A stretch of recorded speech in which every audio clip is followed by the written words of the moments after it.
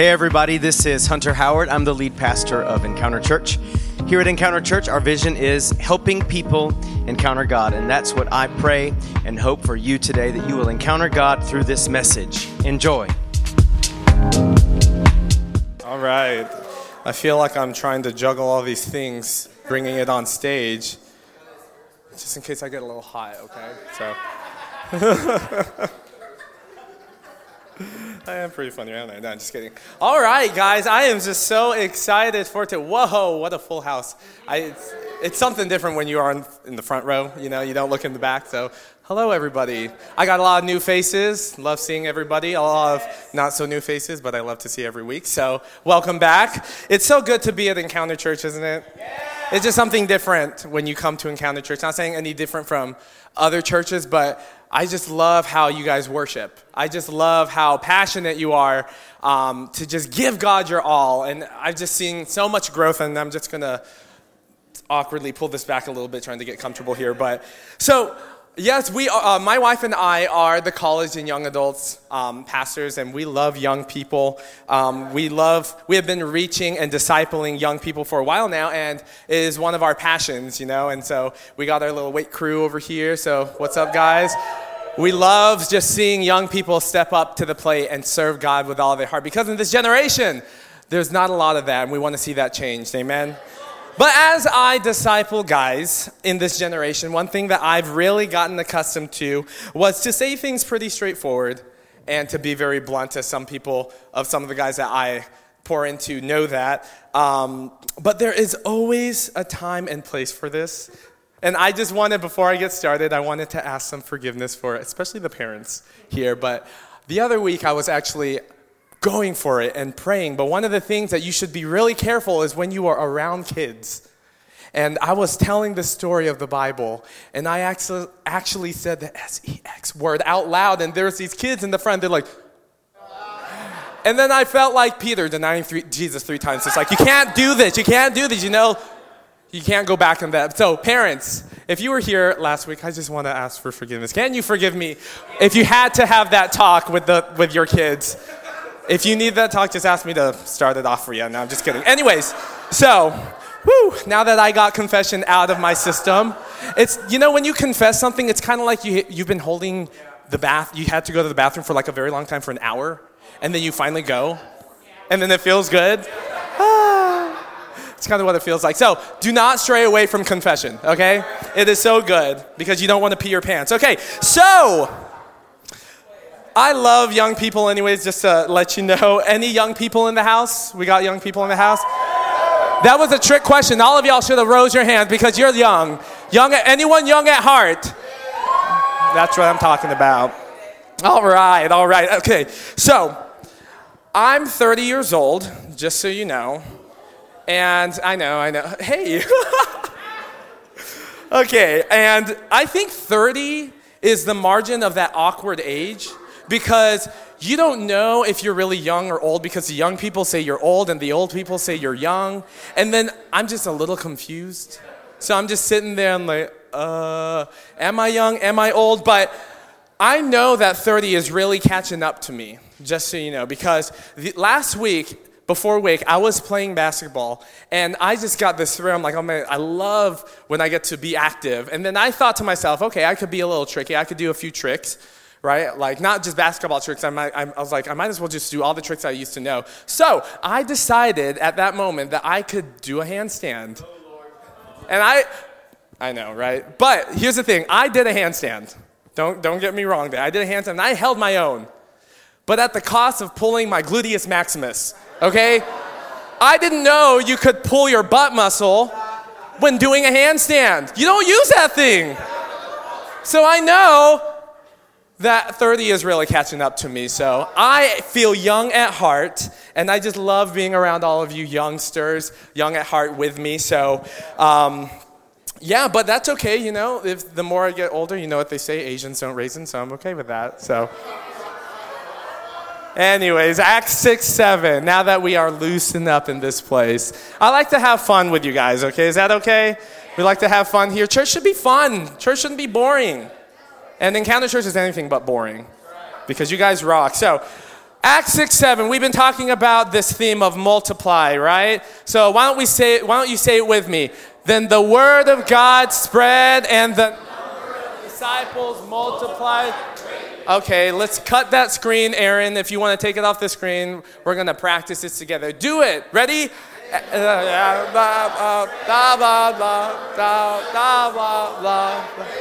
Acts. All right, yes. We got some smart people in the house. So what is the theme that we've been saying? Multiply the culture of Jesus through the words of Jesus. Let's say that one more time together. Multiply the culture of Jesus through the words of Jesus. If there is one thing I could advise you to do is to not get old in your relationship with God. I had a point why I was talking about my age, okay? So here's that segue. Do not let your heart get old. If you don't want to get jaded or calloused towards your relationship with God, our hearts need to be the complete opposite, which is like a child. And sometimes as adults, we like to hold our own, have faith, and not look foolish. But children don't care. Have you ever tried to have a conversation with a 5-year-old? Ask for their opinion. They'll tell you their opinion, and it will hurt.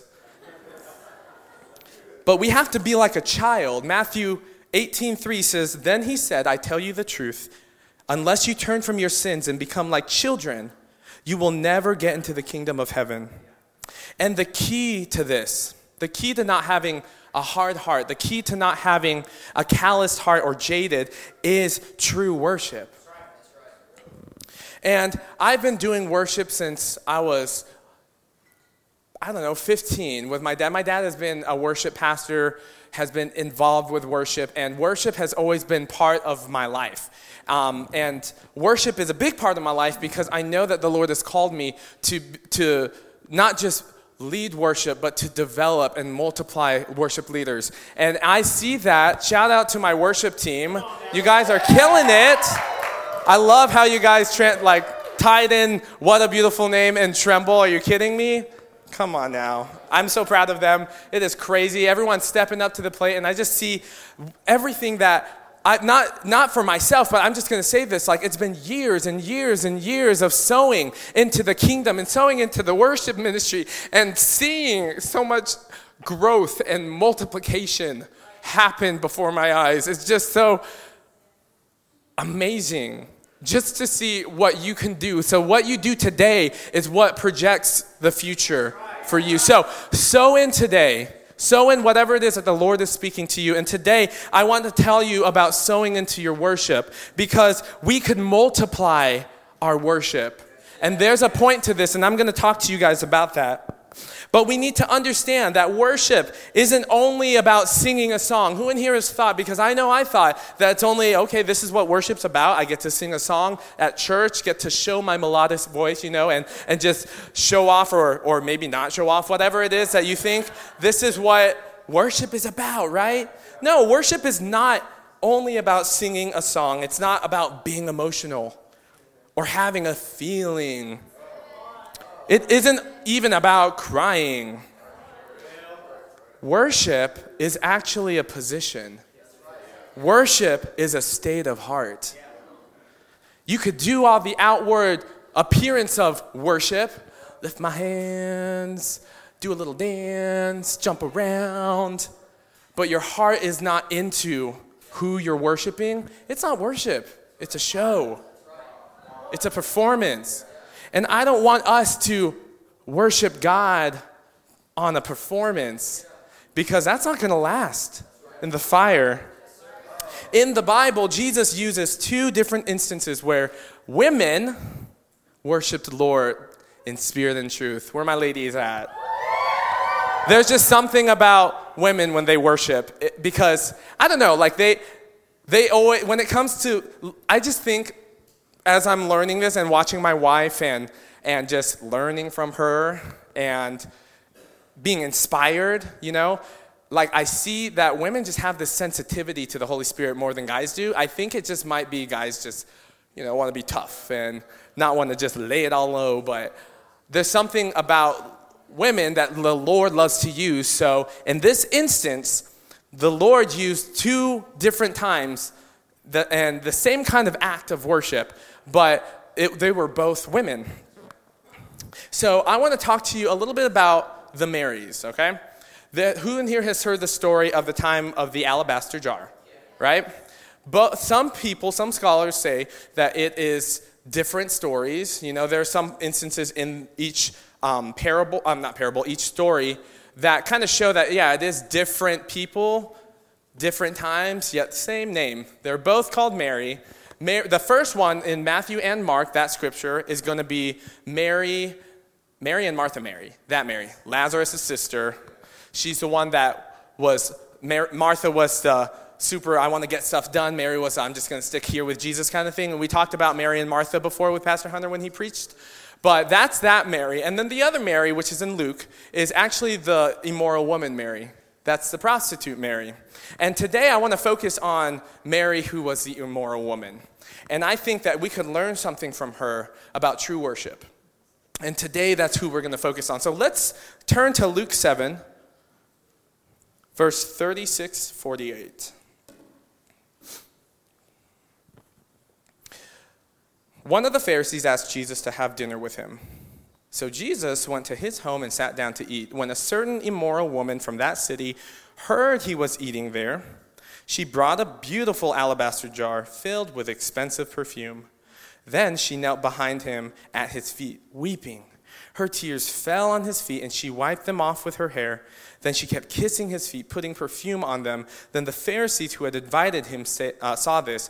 He said to himself, if this man were a prophet, he would know what kind of woman is touching him. She's a sinner. Then Jesus answered his thoughts. Simon, he said to the Pharisee, I have something to say to you. Go ahead, teacher, Simon replied. Jesus told this story. A man loaned money to 2 people, 500 pieces of silver to one and 50 pieces to the other. But neither of them could repay him, so he kindly forgave them both, canceling their debt. Who do you suppose loved them more after that? Simon answered, I suppose the one whom he canceled the larger debt. That's right, Jesus said. Verse 44. Then he turned to the woman and said to Simon, look at this woman kneeling here. When I entered your home, you didn't offer me water to wash the dust from my feet, but she washed them with her tears and wiped them with her hair. You didn't greet me with a kiss, but from the time I first came in, she has not stopped kissing my feet. You neglected the courtesy of olive oil to anoint my head, but she has anointed my feet with rare perfume. I tell you, her sins, and they are many, have been forgiven, so she has shown me much love. But a person who is forgiven little shows only little love. Then Jesus said to the woman, your sins are forgiven. And the other story, it's not this detailed, but Mary and Martha Mary, that Mary, she brought her alabaster jar, she broke it and poured it all over Jesus and anointed him as well. And I find it funny, though, because since they're both Mary, I could see where the confusion is, because both are called Mary, both are Simon, both had an alabaster jar, but they were at different times. So I think this is really important in the Bible. Something about this alabaster jar. Maybe you know where I'm going for, but I want you to open your heart because I think there's something fresh that the Lord wants to speak to you today about worship. So, let's talk about Mary the prostitute. She was, her occupation, that was really what her occupation was. She was a prostitute. She was an immoral woman. That was how she made a living. And the alabaster jar wasn't just this thing that she wanted to like carry around and be like, okay, let me just spray some pretty stuff on me. It was the way she made her living. Because it's like a chef and their knife. They're a chef, they need a knife. A prostitute needs this alabaster jar that has expensive perfume in it. Why? It's because this is what lured in guys that wanted to have sex with her, right? Oh wait, there's no kids in here, right? So, just kidding. I'm not going to say the word. Tricked ya. Anyways, it's this person that the immoral woman wanted to have, yes, a relation, thank you, with whoever, and that was how they got their money. And so I want you to see that this wasn't just some like whatever act with a random woman. This was intentional. This was her life. She was bringing everything of who she was to Jesus. And so today we're going to be talking about the cost of worship.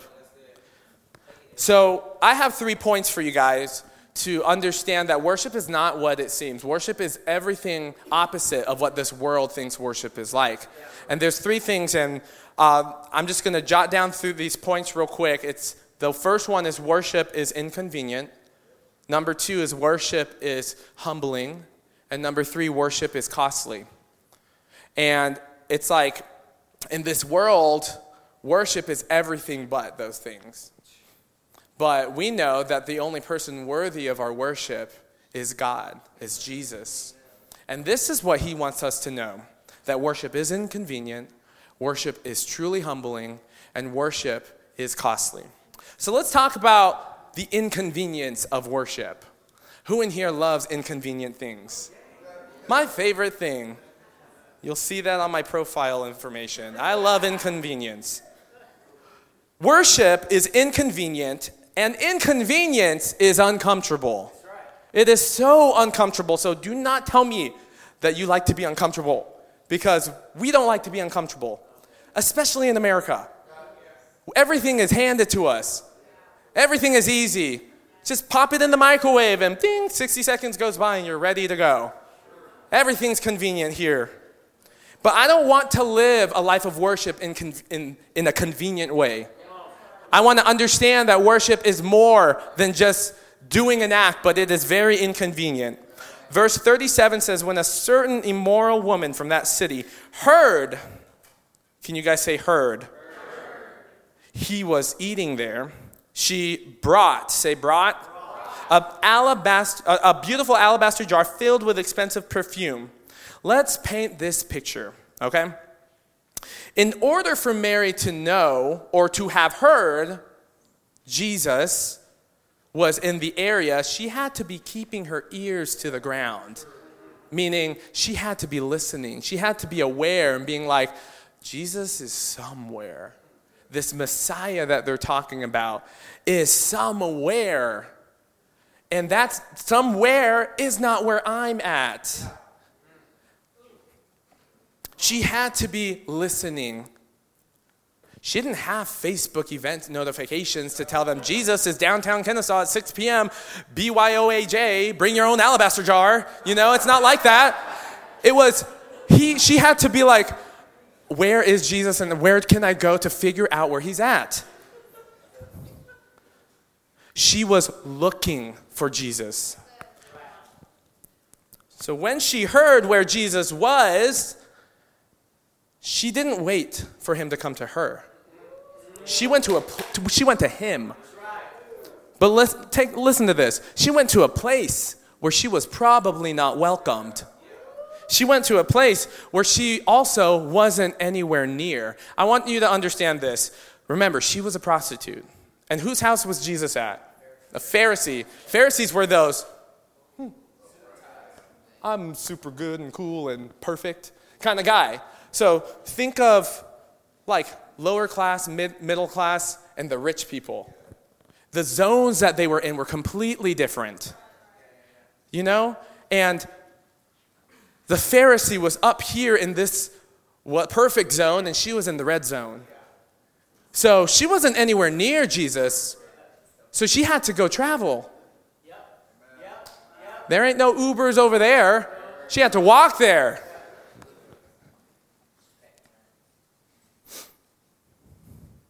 She went where she was probably going to be judged, ridiculed, rejected. And listen to this, her life could have been in danger because remember that time when someone caught someone in adultery? What did they do? They were ready to stone her. So she was risking her life because she never knew. She was entering unknown territory, rich people territory, you know? And they could have stoned her. They would have had all reason to. But that didn't stop her.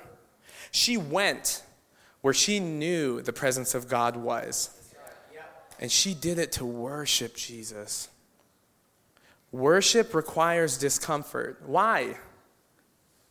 Because it requires us to do something that our flesh isn't accustomed to, and that's dying. That's why worship should be very uncomfortable. For example, who in here loves mission trips? We are a church that loves mission trips, and unfortunately we haven't been able to go to any this past year, but the next one that does sign up, Cuba, please, just kidding. Sign up for that because mission trips change your life. And if you haven't been to a mission trip, and you want to, I want to just kind of tell you this, that I love mission trips. I've gone to mission trips for a very long time. If you are with Hunter and Liz, they will take you to a mission trip even if you don't want to go. They'll be like, this is good for you. Come on. Chloroform. And, I'm just kidding. They'll take you on the wake up in Cuba. I'm just kidding. Where'd you take me? No, I'm just kidding. They don't do that much. But anyway, but I love mission trips, and they are so fun. But here's the thing. To me, and be honest, okay? There's like a very small percentage of y'all who may not be like this. But I think mission trips are super inconvenient and super uncomfortable. I highly dislike planes. I hate boats. And I hate germs. Okay? And it has all of that, everything. So let me explain to you. First of all, the reason why it's inconvenient and uncomfortable, when you go to a mission trip, you first of all have to get a passport. Anyone had to try to get a passport here? It is the worst experience ever. Have you tried procrastinating on your passport? No, don't do that, because you're not going to get it. So first of all, you got to get your passport, and that's tough. Second of all, you have to go to the airport, and everyone here knows in Atlanta, going to the airport is a mission trip in itself, So it's hard in itself. And when you go there, thirdly, you have to actually go through the airport, okay? You got to get your ticket, you got to check in your bags, you got to go to TSA, and that line is as long as a Chick-fil-A line when it's lunch rush, okay? It is horrible. You do not want to go at those times, but you can't help it. Then you get to Cuba, and it's hot. It is so hot. And you ride a bus that has no AC. And your Spanish is equivalent to a 2-year-old. And at the same time, you've been holding your pee for an hour. And you have no idea when the next stop is going to be. But once you're there, once you are through the inconvenience, and you realize why you're actually in this third world country, why the Lord has called you to step out of your comfortable American lifestyle and go to somewhere that is completely different from yours. Look around you. We are so diverse in this place. Go out of this country, so much more diversity that you've never may have experienced until you've gone. But once you're there and you realize why you're there, you see the face of God. And the inconvenience just doesn't matter anymore. And it is totally, totally worth it. And I've never regretted going to a mission trip. Almost. But I have never regretted going to a mission trip. It requires a lot of dying to yourself.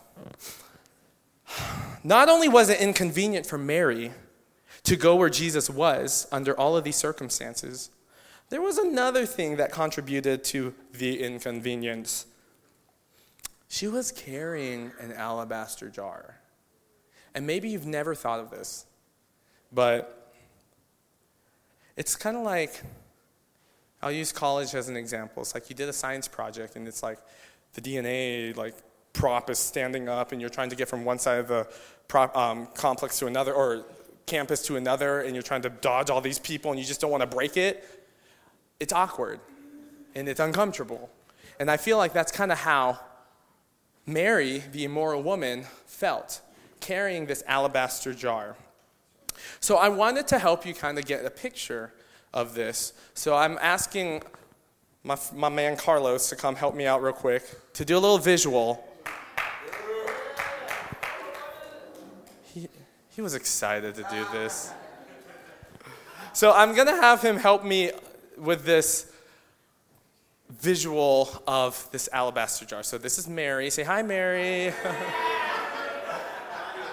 Mario, yes. No, so he's going to represent us. He's going to represent Mary. And he's going to be like, I want to go where Jesus is. And so most of us may think this alabaster jar could be, just kidding, it's just water, but a lot of people think that the alabaster jar is like this, but it's not. I want you to grab that right over there.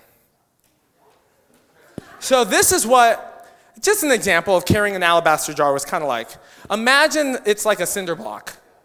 Who's carried a cinder block before? It's very awkward and uncomfortable, and it hurts, you know? So what I'm going to have Carlos do is I'm going to have him walk around the sanctuary, okay, just to kind of give you a picture. So I want you to walk around and just follow my direction, what I'm going to do. So just imagine Mary is carrying this alabaster jar from Zone Red. Don't drop it on anyone. Okay, keep walking there. So Mary's going through there. Okay, I want you to come through this aisle and then go to the empty spot right there where the aisle is. Go in there. Yep, and so now cross over a couple rows. So just imagine the awkwardness and uncomfortable feeling of going through and then get out into the aisle and then come over here and then walk through this middle row right here. If you guys want to give him some space to walk on through. She is crossing people, right? She is going through and go to the back, all the way to the back. She is traveling from red zone, all the way to the rich place. Now go out of the sanctuary and through the sound booth.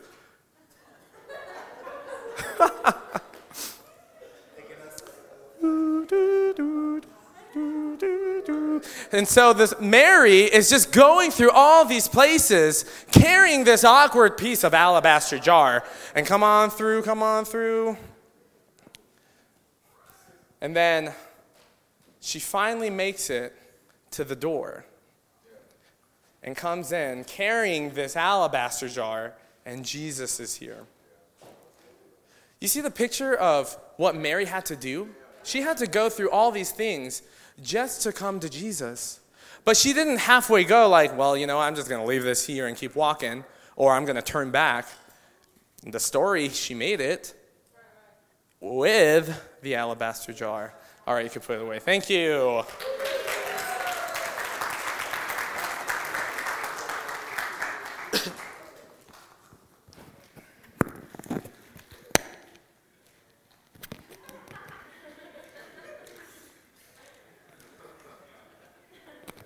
Maybe I should have drank while he was walking around. James 4:8. It says, draw near to God, and he will draw near to you. What Mary did was exactly that. She drew near to God. And I want to bust some of our bubbles here. That a lot of us just think, just wait on the Lord. And there's a time and moment for that. Just wait. We wait for you, We wait for you. Whatever, Jesus come, I'm not going to do anything but wait for you and not move my butt off this chair and just wait for you. But sometimes it requires us to do something. And this scripture actually says, first, he doesn't say God will draw near to you, so draw near to him. He says, draw near to God, and he will draw near to you. There needs to be steps. If you need a touch from God, if you need freedom in your life, if you need an experience, an encounter with the Lord Jesus Christ in your life, you need to go to him and not wait around. Don't excuse waiting on the Lord as laziness,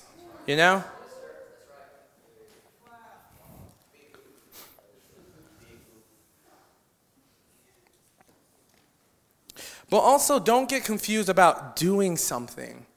I know some people are like, it's not what we do, but it's the grace of God. But we need to understand when that's actually applicable. Worship, well, the thing is, you can't earn your salvation. That is that is given from God by grace. Okay? But there are things that require us to take steps of obedience, which is faith, to position ourselves for the presence and glory of God. That is what true worship does to our heart. It positions ourselves for the outpouring of the presence of God. Worship isn't from God to us. You know? Think about that. God doesn't worship us. It's something that he deserves. And sometimes we wait for the Lord to be like, ooh, come and touch my life, Lord. But we're not doing what he is asking us, and it's to worship him in spirit and in truth. Worship isn't from God to us. Salvation is. Joy is. Freedom is. But worship is for God by us. And there will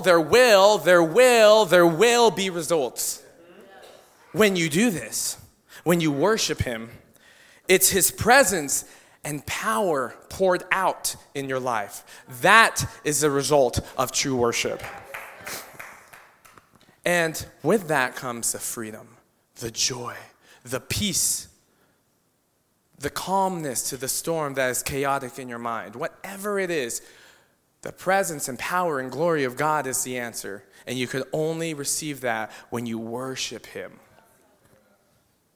Worship is the breeding ground for his glory. Psalms 22:3 says, he inhabits in the praises of his people. He lives in the praises of his people. And if we want to touch from the presence of God and the glory of God, we need to worship him in spirit and in truth, because that is the only place that the presence of God will inhabit. We need to be worshipers. Do we worship Jesus this way? Is he worth our inconvenience? Is he worth 30 minutes a day with no distractions to read and pray?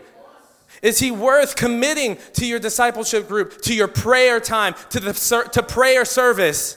Is he worth choosing to come to church every single Sunday, even when we're tired? Even when the kids wake up multiple times at night. Oh, we're coming.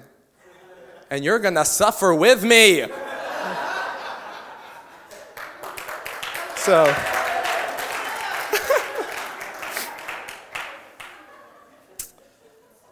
is he worth coming to church on time to make it to corporate worship?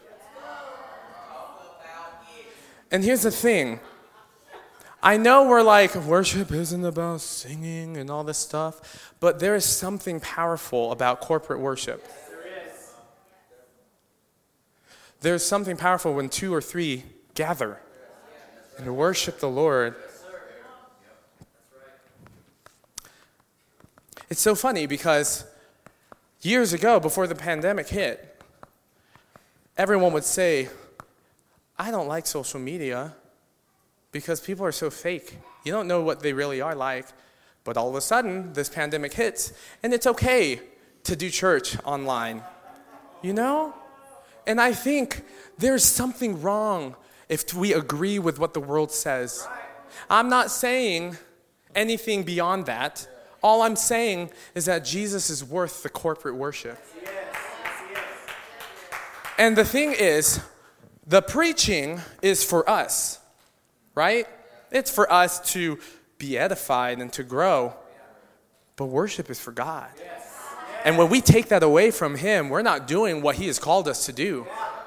And so I encourage you, maybe it's cutting you deep, but I encourage you, wake up 15 minutes earlier.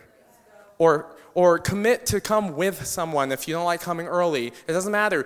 Come and make it to corporate worship on time and worship the Lord with us because it's powerful. It's amazing.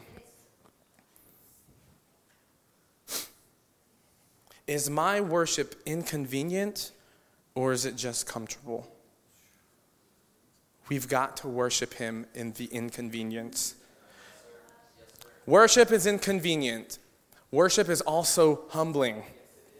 Verse 44 says, "Then he turned to the woman and said to Simon, 'Look at this woman kneeling here. When I entered your home, you didn't offer me water to wash the dust from my feet, but she washed them with her tears and wiped them with her hair.' Where the Pharisee said, 'I would never,' Mary said, 'I will worship.'" The opposite of humble is religious. Mary represents humility. Simon the Pharisee represents the religious approach to worship. It's all about, I gotta look good, I gotta be proper, I gotta feel great. But Mary's like, it doesn't even matter. I already walked this far, so I might as well do it all, you know? I might as well just worship him here. Worship requires vulnerability. In other words, transparency. And I'm not just saying transparency with other people, but transparent to the Lord, because you know what? He's all seeing anyways. But he wants us to be transparent ourselves, to be like, Lord, I really can't do this. I'm dealing with hate. I'm dealing with anger. I'm dealing with bitterness. I'm dealing with surrender. And he's like, I know. But just come into my presence. Just come and worship me. And then your life can change. Maybe you're here today and you're just like, my life is looking the same even before the pandemic, you know? It's like, I'm just here breathing, you know, warming up a seat, and nothing has changed. How about you change your approach to worship? How about you just approach the Lord with worship in spirit and in truth? Then you could see what the Lord can really do. Should we care what we look like when we worship? No. Should our worship be dictated by the speculators? And the Pharisee was a speculator. He was like, see that sinner? If he knew, he was speculating her. And she was worshiping. And he was like, no. Don't be a speculator. Be a worshiper. Don't look at other people. Look at the face of God. And then God could do his part.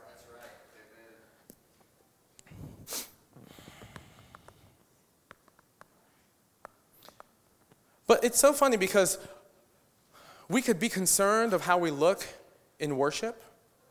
And I'm just going to talk a little bit about the corporate worship. Sometimes there's different levels of worship, let's just say, you know. The kind of like during a praise song, the bobbing of the head. Level 1, bobbing of the head. Level 2, the sway and the bob. Bob, sway. How about the one hand pocket with the hand out? Hey. Those that are not very rhythmically inclined, you can still clap around. You can still do this. Then the worship time, you know, one is just like closing your eyes. Perfect. You know, start from there. Or here, hold my baby kind of thing. Or the fish was this big kind of thing. And then the experts, hallelujah! Whatever level of worship it is, don't worry what other people are thinking around you. But I believe that one of the reasons why, and I want to tell you this story, I was just thinking about this morning, that I remember when I was younger, it was before I was with the youth group with Pastor Hunter and Liz. They weren't here yet. They're in Mexico. They weren't married. But anyways, so before they came, I think I was around 13, 14, and that was around the time where I really felt the Lord was dealing with my heart, trying to be like, okay, RJ, I grew up as a Christian. My dad was a worship pastor. My mom was committed to serving. But we all know that you can't just be what your parents do. Both ways, like whether they are a Christian, whether they're not. But I realized, that was the time I started to realize I need to make my own decisions. Something about this is different. And so we would go to this pretty low-key Baptist church, like on the west side of El Paso. And was it Baptist?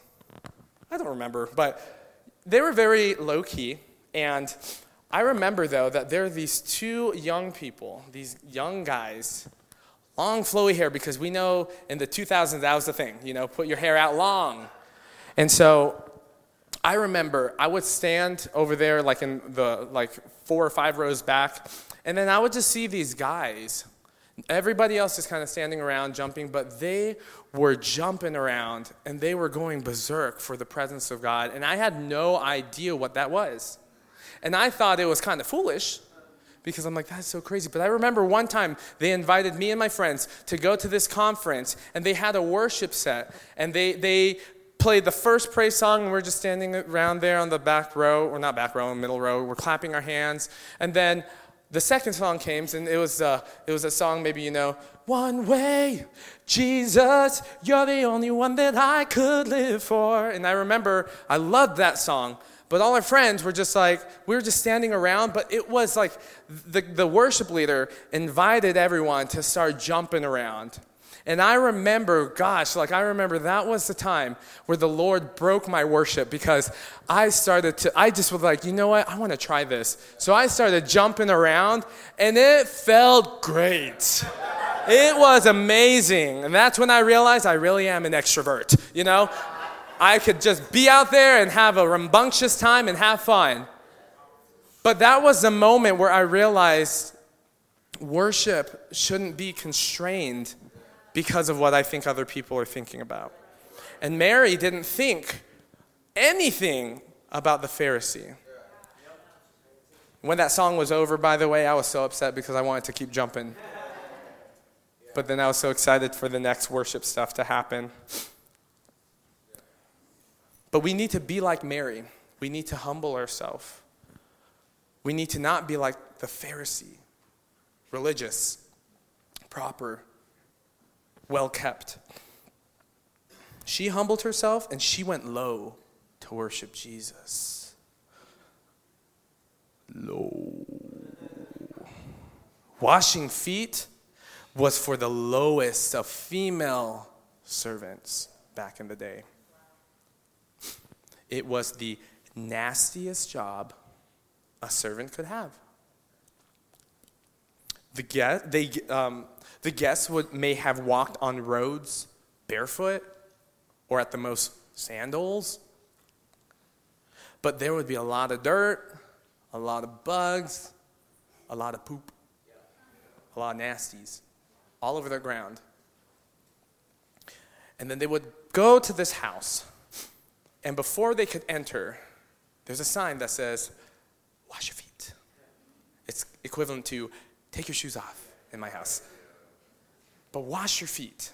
And so this female servant, most likely very young, would come and wash all that nasty stuff. And who knows, what if there was like a line of 20 guests? She would just have to keep washing and washing. But in order to really wash their feet, she had to get low on the ground. And this is a picture of what humble worship is like. You can't wash someone's feet from up here unless they're super tall.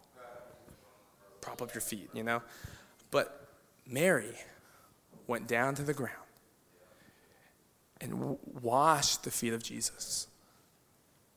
When was the last time we went low to the ground and washed the feet of Jesus with our worship? This reminds me of when Jesus washed the feet of his disciples, and he was the humble king. Man, Matthew 23:11-12 says, "The greatest among you must be a servant, but those who exalt themselves will be humbled, and those who humble themselves will be exalted." He came to serve us, and he came to show us the example of what worship looks like. You know, if we want to start working on killing our religious spirit, and we are all susceptible to this. Nobody is like, I'm too holy for religious spirits. No. There's, it's all over. It's every part. There could be small parts in our heart that are religious. It could be areas in our mind that are religious. But if you want to work on killing our religious spirit, one way we could do is actually start serving. Because I'm not just making this up, and I know you hear a lot of join the E-Force, come and serve. But you know what? Yes, come and serve. It's not for us. It's because we know who we're serving. And we know that if we serve God well, and you serve God well, then you could encounter God well. So I just want to say, if you're here and you're not serving, it's never too late. But I encourage you, when you serve, it's like getting low on the ground. Oh, I'm offended and I'm bitter and I've been hurt. Jesus heals.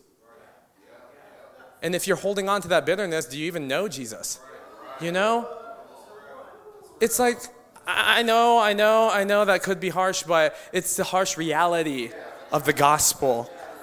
Because Jesus came to set the captives free. He came to heal the brokenhearted. And if you are broken and bound up and not letting God come and change your life, then you are not embracing the gospel to its fullest. And you are being a Pharisee and you're not being like a Mary. And I've been there. I want to be like Mary. I want you to look at my ID and say, Mary, I want to be Mary. I want to be just like her and worship the Lord in spirit and in truth. So worship is inconvenient, worship is humbling, and worship, last point, is costly. Worship requires the two S's, surrender and sacrifice. Exactly.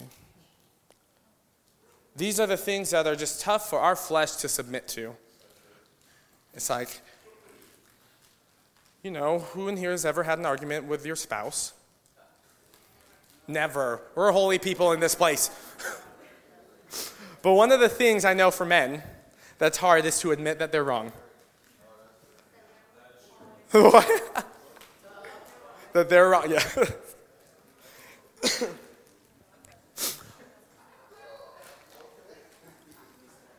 But it's actually better when you just admit that you're wrong. Because then you don't have to fight. And you don't have to be awkward because you live in the same house. It's like, where can you go? I'll be in the bathroom for about 2 hours, okay?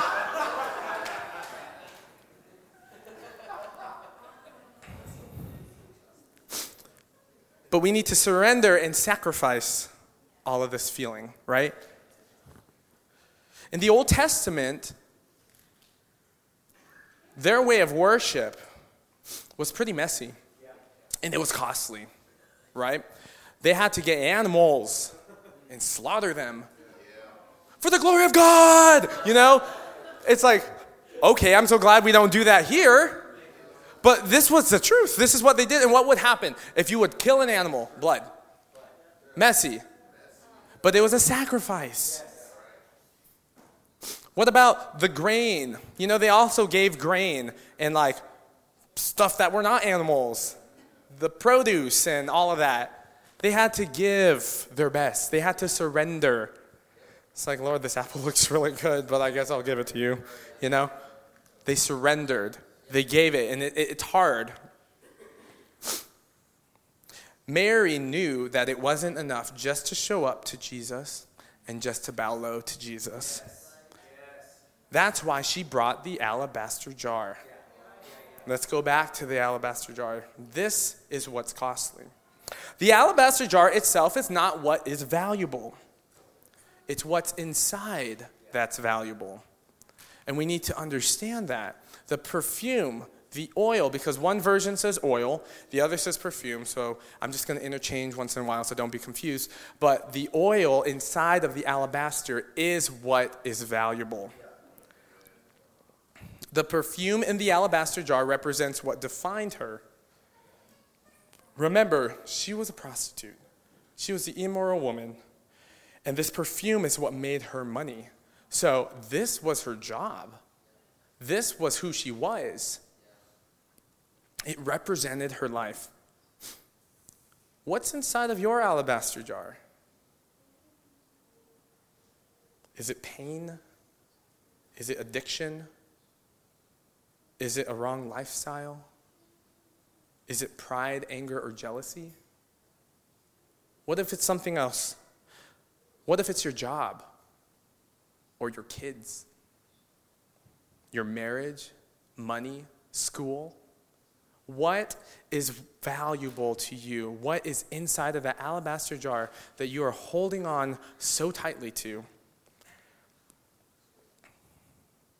And the thing we have to understand about the alabaster jar is that it wasn't like a regular open it up kind of thing.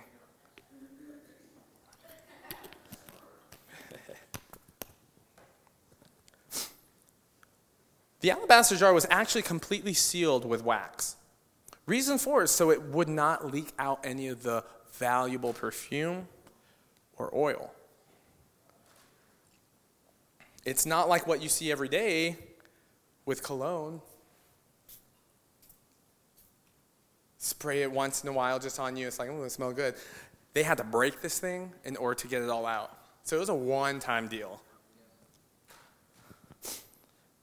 But how many of us could relate to worship by just spraying it once in a while? There you go, Jesus.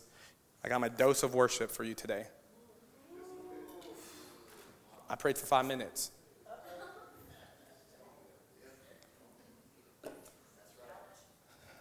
How many of us feel like our alabaster jar is more like a cologne or perfume bottle as opposed to something fragile that we don't control if we want out?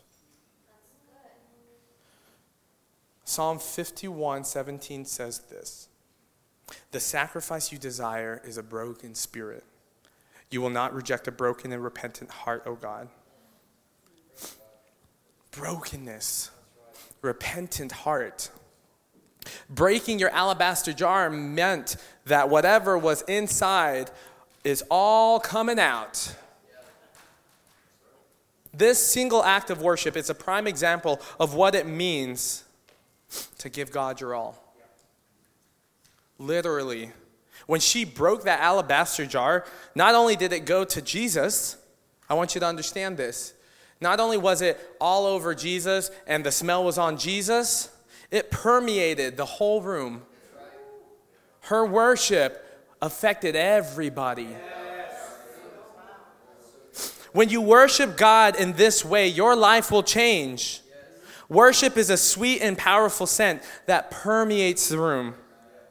And when you break your whole life for the sake of Jesus, it will impact other people. This is worship multiplied. When you break the jar, the alabaster jar, so worship could come from the depths of your spirit and your soul for one purpose: to give glory to God. But here's the thing. If you don't know the cost of your oil in your alabaster jar, you'll never be able to fully worship Jesus. In verses 41 to 43, it says, "Then Jesus told him this story. A man loaned money to two people, 500 pieces of silver to one and 50 pieces of silver to the other. Who do you suppose loved him more after that? The one whom he canceled the larger debt." And I always wondered, what does that even mean, Lord? Because I don't think my debt is as large as some other people.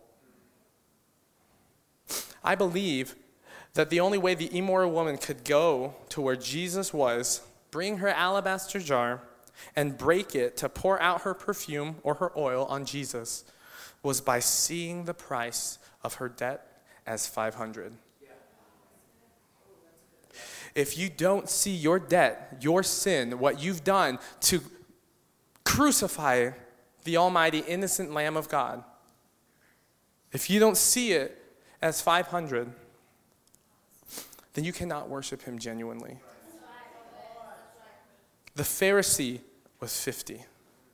Mary was 500. Do you know how much your oil costs? Because here's the thing, I don't know how much yours costs. I know how much mine costs. No one could tell you how much your oil costs except when you look at him. And get this straight, when you compare your oil to someone else, it is detrimental to your worship.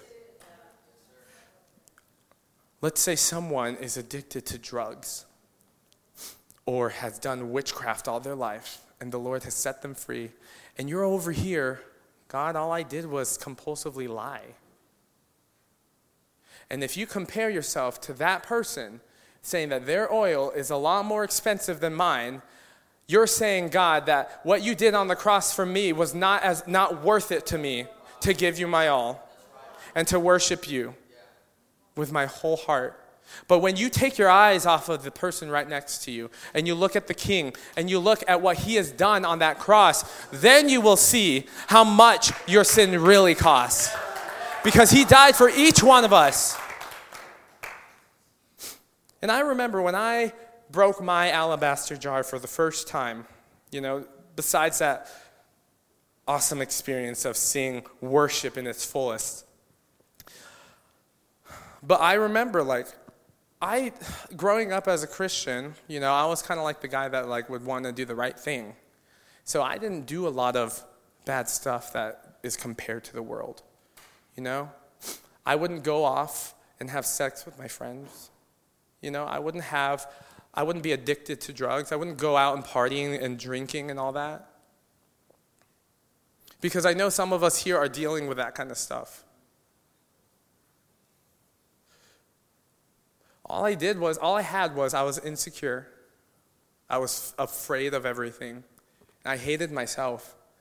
I didn't think I was good enough, which would cause me to lie because I wanted to impress other people, to,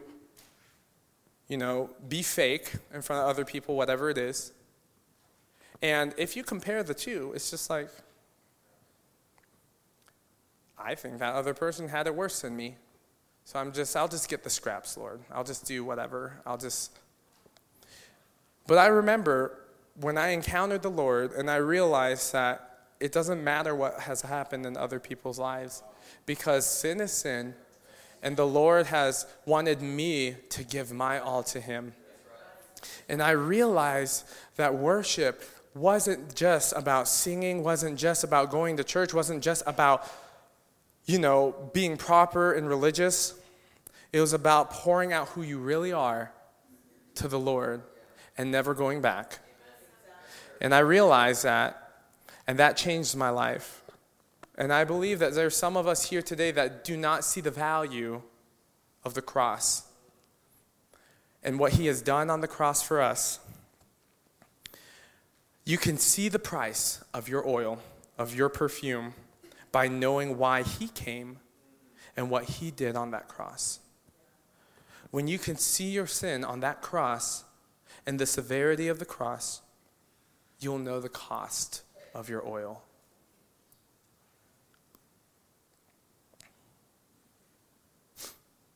And maybe some of us here has been calloused and gone dry with our worship. I remember I preached about monuments a while ago, and it just got me thinking about this again, is to never forget where you came from. Never forget where you came from. Don't let offense, don't let bitterness, don't let anger, don't let broken expectations dictate how you're going to worship the Lord. But remember who he is and what he has done for you. And without him, you would not be here today. I would not be here today. So how dare we put that on God where our worship should be there?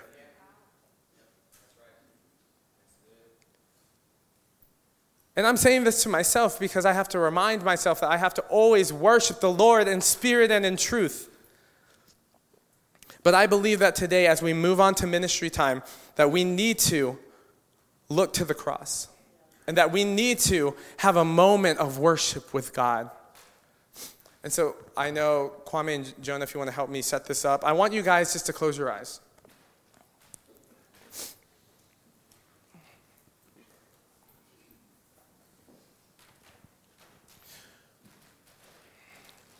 I really believe that we need to get back to the heart of worship. That we need to allow Jesus to come and have his way in our life. Remember where you came from. Remember the goodness and the grace of God, of what he rescued you from, of what he set you free from. Jesus, remind me. Come on, guys, don't be distracted with this. Jesus, remind me of what you did on the cross for me. Remind me of who you are, Father. Lord, I'm sorry I have been so callous and so dry in my worship with you. I've allowed bitterness and anger and hate to dictate how I worship you, Father.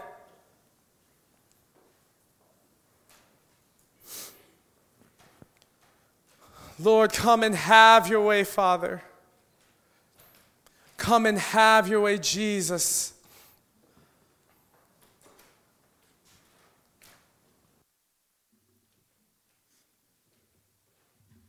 And I just wanted us to just have a moment of worship with God.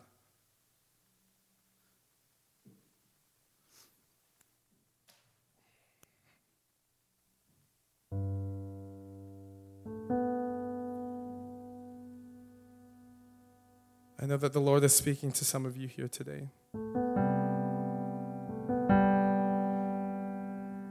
Just close your eyes and just focus on the presence of God. I just want to play some worship. Lord, that you would take us back to the heart of worship.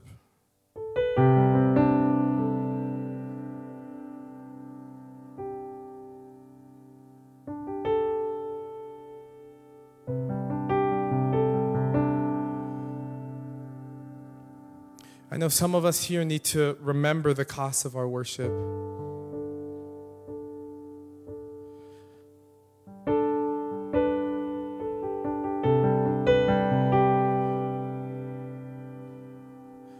Just worship the King in this place. You know, I want to just open the altar for some of us here that just need to respond to this word. And if that's you and you just need to respond to the worship and the presence of God, come to the altar, find a place in this room, in this building, and just say, God, take me back to where I was.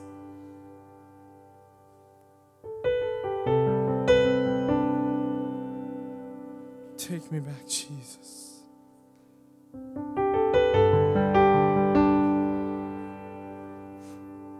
I worship you, Father.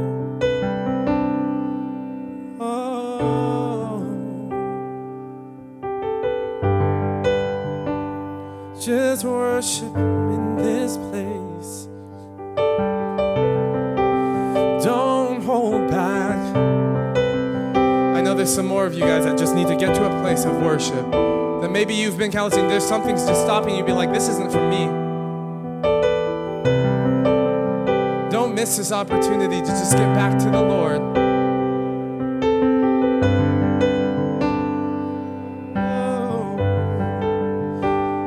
Respond to your love. What's the oil that you're holding on to right now in your alabaster jar? Is it your job? Is it your kids? Is it hate? Is it anger or bitterness? We just give it all to you. I give it all to you, God. I just want to worship you, Father. Thank you so much for tuning in today. I really believe God spoke to you through His Word today and is moving in your life. If you'd like more information about Encounter Church, or you'd like to give your tithes and offerings, you can visit our website at encounterchurchatlanta.org. I'd also like to invite you to share this message on social media. Thanks again.